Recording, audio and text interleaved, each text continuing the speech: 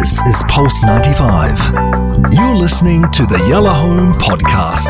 Look, it's your day. I got to make you happy. Okay. So blessings and peace. Really? Is that what we're running with Yeah, the show? of course. Okay, so I've got an hour and 45 minutes to Yeah. make your life hell. Let's I know. go. You're trying. Oi! I'm not even at the gatehouse. I kind of wanted to highlight like 4 or 5 women. I'm pretty sure you know of them, but I wanted to highlight them. And I wrote a little bit of each and every one of them. Are they all alive? They're all incredible women. For example, I'll start with one of my heroes and one of our heroes, the UAE Minister of State, the incredible, the amazing Noor Al-Kaabi, who was actually named one of the 100 most powerful women in the Arab region by Arabian Business several times, and Forbes Middle East 30 most influential women in government, right? Has been very vocal advocate for women's rights and empowerment in the UAE and the region.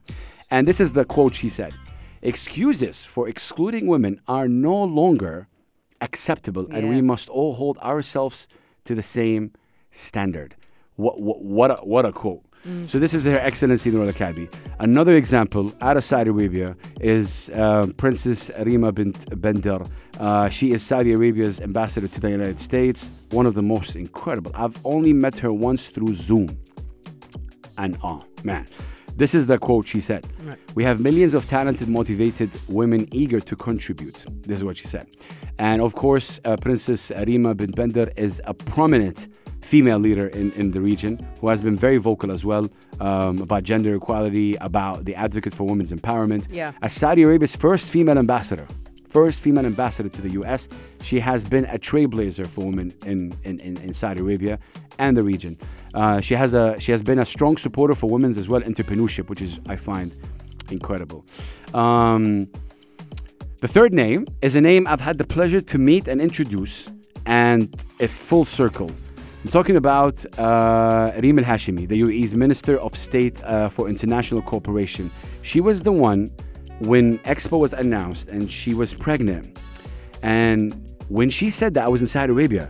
So Expo was announced that it's going to be in Dubai, right? And it was a big deal. And I saw that on TV and I remember the moment.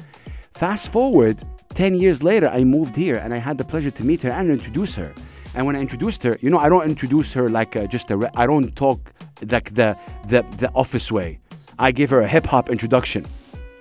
Seriously. And she went on, and one of her highlights, I wish someone documented that.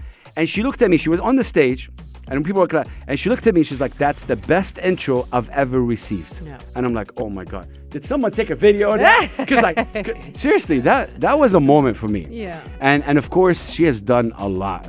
Reem Al-Hashimi has played a crucial role in serving as a pillar and example for enhancing the participation of women in leadership roles, specifically in the UAE. Right. She took the stage at the 77th UN General Assembly, and she became the first woman to deliver a speech for the country. And she was also responsible for leading the successful bid to host the first World Expo in the Middle East, and that was amazing. She was actually appointed managing director of that. Isn't that amazing? Yeah. And last but not least, someone I haven't met, but it's a dream. You know when they tell you I met Shaq, that's a dream? Yeah. This lady up there, I'm just manifesting, man. I say her name, I cry. Oh, which lady? Don't Queen say Beyonce. Rania of Jordan. Oh, yes. I'm telling you. You are a super fan, aren't you? Oh, my. Super fan is the right word. Yeah. And I'm going to put this on social media, and I'm gonna tag you. Throw it out there. I'm going to tag you, Queen Rania, because you impacted me from age of 10. Right. Why? She impacted Why? Because of Why how at she 10 years old? Because my dad and my mom used to watch news, and my mom loved her. Yeah. And she loved like Princess Diana. My mom was young when she got married, so she used to watch news and all that.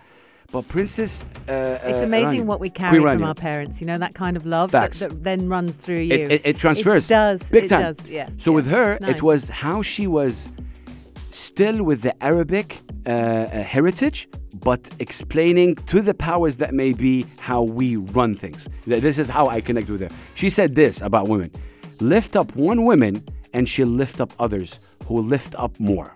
This is a quote from her.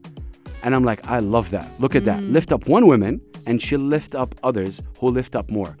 Queen Rania has discussed the difficulties Arab women encounter, particularly in places of conflict and unrest. And that's why I'm giving you all these diverse, names. This is what she said. Women fall off national agendas, widening the gap between hardship and hope.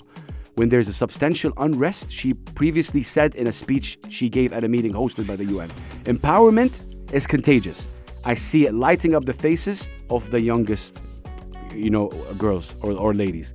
So yeah, this is like with Queen Rania and like every one of these incredible ladies, and there's so much more, but these are the ones I was kind of inspired to talk about today.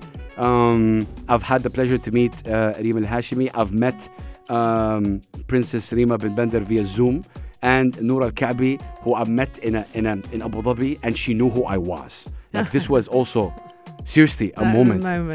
It's a big ass.